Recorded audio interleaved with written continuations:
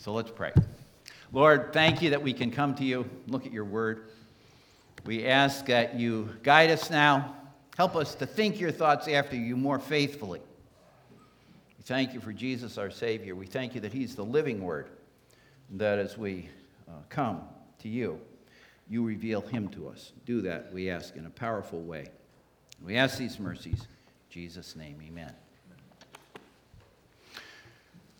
There you are at the ophthalmologist, and you're looking through a lens, and he or she says to you, is it better number 1 or number 2? Number 2 or number 3? Number 3 or number 4? And then you come out with a new prescription, and you can now see, hopefully, 20/20.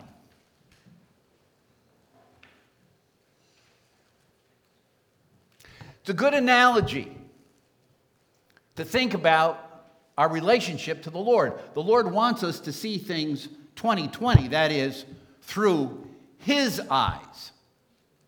And that's exactly what this passage of Scripture we just read is all about. It's about learning to see things God's way. So if you have your Bible and can turn to 2 Samuel 11, we are going to work our way down through that chapter. It really raises the question, who has the right to say what is good and what is evil? Who has that right? Is it the patient or is it the great physician? And so we're going to approach these verses in this way. First of all, we're going to look at David's bravado, and then David's blindness, and then finally 20/20 vision. David's bravado, David's blindness, 20/20 vision. As you look at chapter 11, what becomes apparent? Well, first of all, let's just make a geographical note here.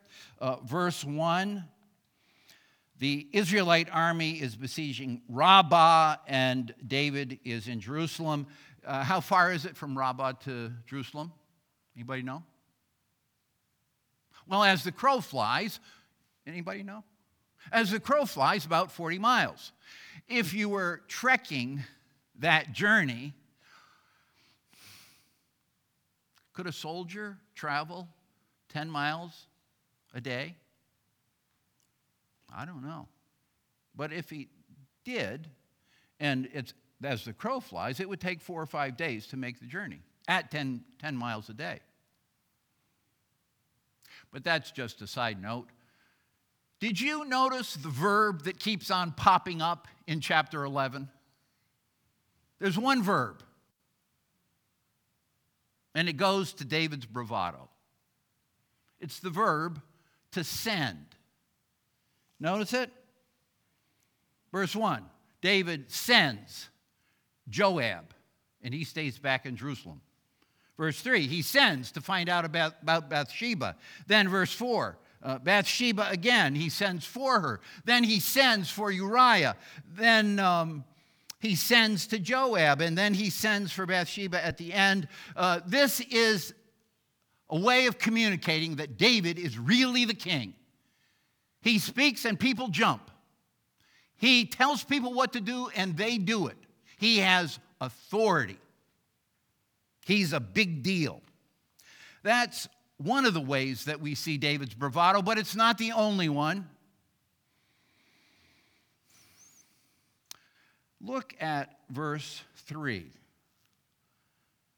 He sees Bathsheba and then finds out about her, and he discovers that she is the daughter of Eliam and the wife of Uriah the Hittite.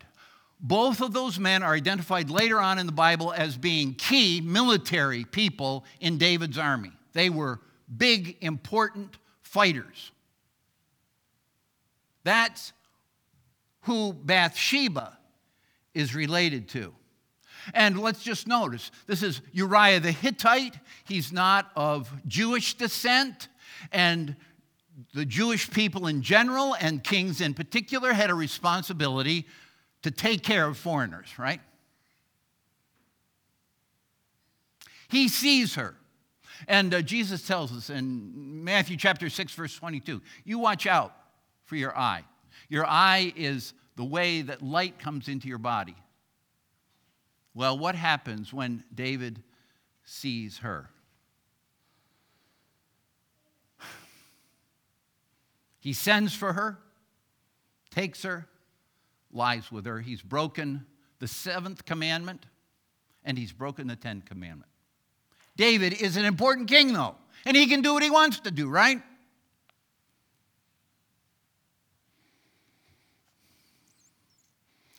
Except there's a problem. And we're told in verse 5 that Bathsheba says to David, uh-oh, I'm pregnant. Now, there must have been people in David's household and in the palace that had some awareness that Bathsheba had come to spend the night with David. And he decides he has to cover it up. And here's the problem. It's just a little parenthesis there at the end of verse 4. The narrator makes it clear to us that Uriah cannot be the father of this child that Bathsheba is carrying. See it there? And so the idea is maybe people will know that David has been guilty of adultery. And so he has to be the fixer now. How will he fix this problem? We see something more of his bravado when we look at the way he interacts with Uriah. In verses 6 and following, we're told that he sends, again, see the word? He sends to Joab and he says, bring Uriah back to me. What will David do when Uriah shows up? Will he confess his sin? Is that the purpose for bringing him back? No, not at all. This is more the cover-up. Brings Uriah back, asks him how things are going generally, and he says, why don't you just go on home? You know, you've been out on the battlefield, so a little R&R is good for everybody. And Uriah, for his part, is an honorable man. And so where does he spend the night? Not back at home with Bathsheba, but outside of the palace with the other servants. David's cover-up is not working well. And so he brings him back again. He says, why don't you go and just spend some more time at home? And Uriah, a now faithful, proselytized Hittite, says, I'm not doing it. I'm not doing it even if you tell me to do it, King David. My fellow soldiers and Joab, Israelite soldiers, are out in the battle. I am not going to come home and have a nice time with my wife. David ponders that, tries another approach. I'll have dinner with Uriah and get him drunk and then send him home. And that fails too. And so now David sends him back. And he sends Uriah back with his own death sentence in his hand. He writes a note to Joab, says, put him out on the front line of the battle. When the fighting gets intense, have the soldiers withdraw so that Uriah is killed.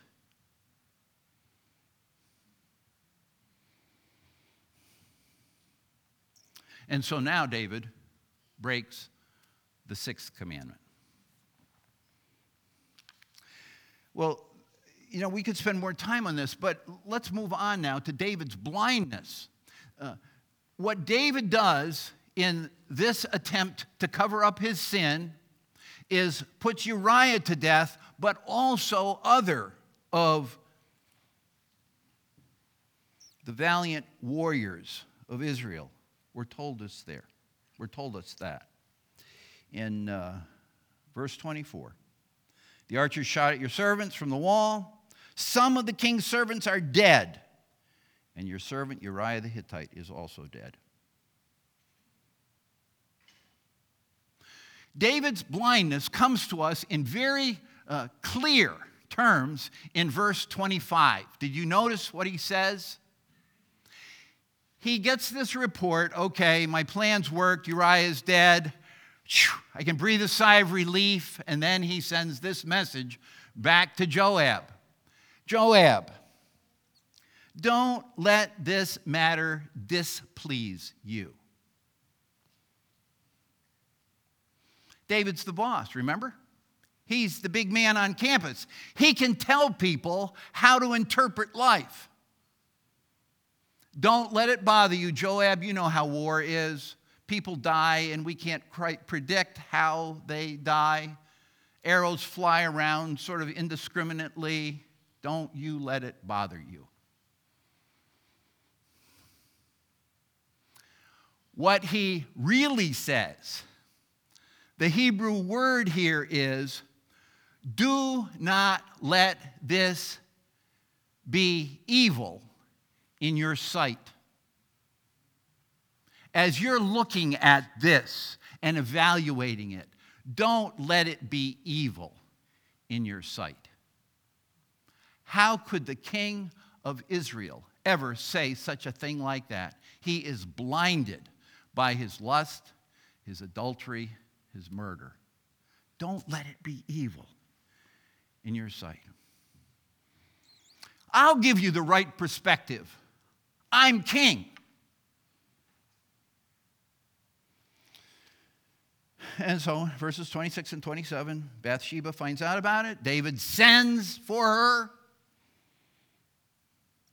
brings her into his house, and adds to his harem. And we've seen that theme before, right? David adds these wives, and then he adds these wives, and now this wife, and we shouldn't, in some sense, be surprised at his wickedness. And it's all neatly wrapped up. Now we can move on to the next chapter. Now, let's just ask ourselves a question. What are we supposed to do with this account? How do we make sense out of it in some way that's applicable to us? We know from Romans chapter 8, verse 29, that God predestined you so that you would be conformed to the image of his Son. And in James chapter 1, we're told, don't be just hearers of the word, but be doers of the word. What does the Lord want you to do with these verses? Well, we might suggest some facetious and some actual one-for-one correspondences between what we find here. Like this. David is wandering around on his roof after he's taken a nap. And that gets him into trouble. Maybe the word is, after you've taken a nap, don't you wander around on your roof. I know. Or how about this? David sees Bathsheba, and maybe the word would be, well, David lets his eyes wander. Don't you let your eyes wander on your cell phone or on your computer or as you're out and about in real life. Or how about this? You ought not to let your lust get the best of you the way David did. That might be a one-for-one correspondence. But my suggestion is that the writer is trying to do something with these verses that goes deeper than any of these applications, as valid as they might be. What might those deeper things be? Let's put this section into the larger frame of 1st and 2nd Samuel. What's going on in the book as a whole? The Lord really is calling people to the basic truths of the covenant. If you obey me, I'll bless you. If you disobey me, dire consequences are coming your way. That's the sort of the macro structure of 1st and 2nd Samuel. And this section fits within that. Basically, the whole Bible and 1st and 2nd Samuel speak to us about being faithful to what God has called us to do. And you can see something of that here just in terms of your own situation and David's. David is not being a faithful king. And he stands as a negative example then. Wherever the Lord has placed you, be faithful to the calling he's given you. David is on the opposite end of obedience. There's only one faithful king, and you know who he is. He's the Lord Jesus. He does all the Father's will. He lays down his life for his friends. He doesn't connive and find ways to take the lives of those that are serving him.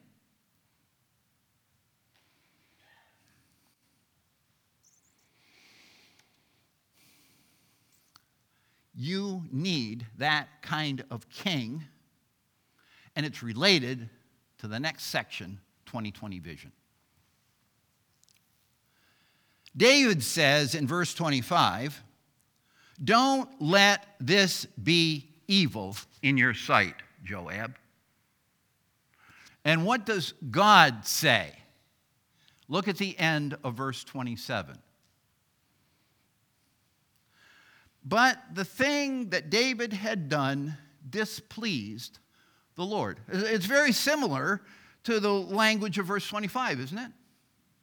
David says, don't let this displease you. Now, verse 27, this does displease God. But it's more than that. In the same way that the narrator puts in the message to Joab, don't let this murder of Uriah be evil in your sight.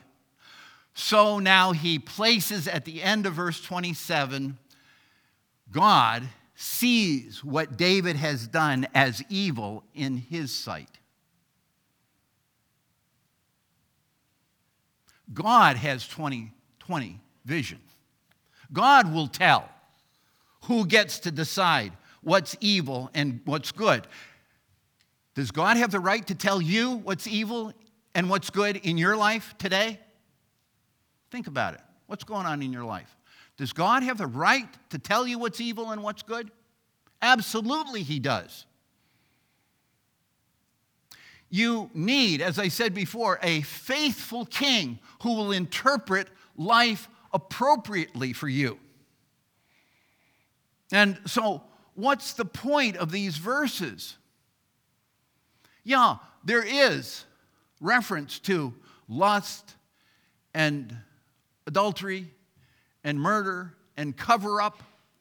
But the deeper issue from this passage is, who is going to tell you how to live life? What's the standard you're going to use by which to evaluate whether you do this or do that? The writer is making the point that God's word, God is the final determiner.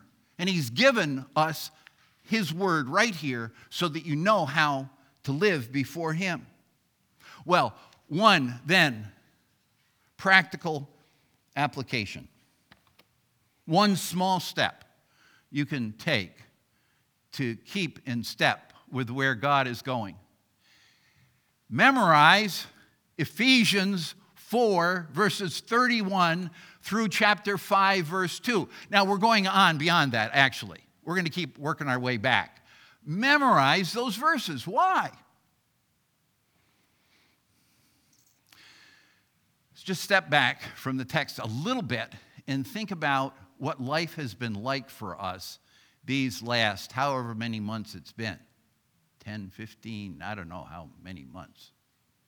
What has life been like for us?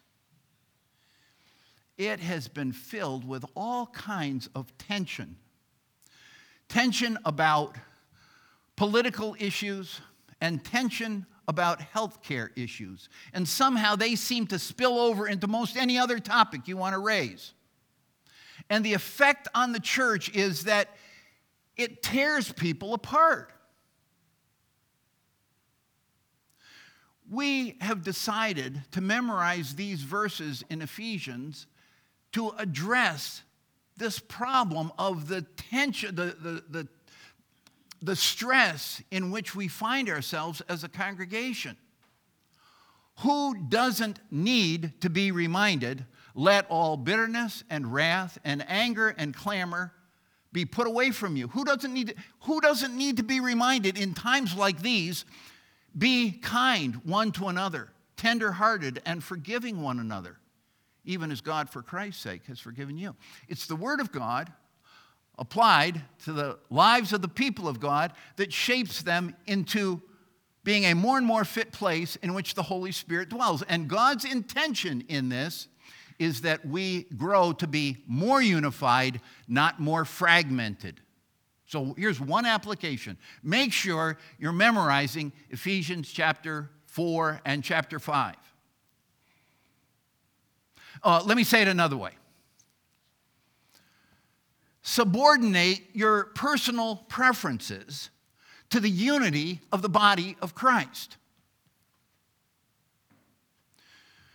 Ajalon and I were on a Zoom meeting today trying to be of help in another congregation and learned of an elder's wife in that congregation who puts out inflammatory posts on Facebook about the political health care system in which we find ourselves. Imagine that. Your post might do a similar kind of thing. So please be discreet in what you post. And so your words can also be inflammatory. Be careful what you say. We want to subordinate. We want to put down under our own personal preferences for something much more important, and that is for the unity of the body of Christ, for which the Lord Jesus suffered and died and rose again. Can you think of anybody in recent political history who responded in an appropriate way? I was thinking about our friend Chuck Colson. Remember him? He was indicted and spent time in prison for his part in the Watergate break-in. And the Lord used that in his life to save him. And in saving him, Chuck Colson subordinated his own personal opinions to something much greater. And in the process, started prison ministry. It's been a powerful influence. Who knows how the Lord wants to use you if you honor His word, subordinate your personal preferences to the glory of Christ and the unity of His church. Memorize Ephesians chapter 4. So far, verses 31 through chapter 5, verse 2. Next week, guess what we do? Get a new verse, chapter 4, verse 30, so you can get a jump on it. All right, let's pray. Lord, thank you for your word. Thank you for that we have a great Savior who's ascended into the heavenlies, Jesus, the Son of God. Thank you that He's our righteous King who enables us to do all your holy will. We love you for what you've done for us. We ask you to bless us and make us more Christ-like as a congregation. May we grow in our unity and our love for each other. We ask these mercies in Jesus' name, amen.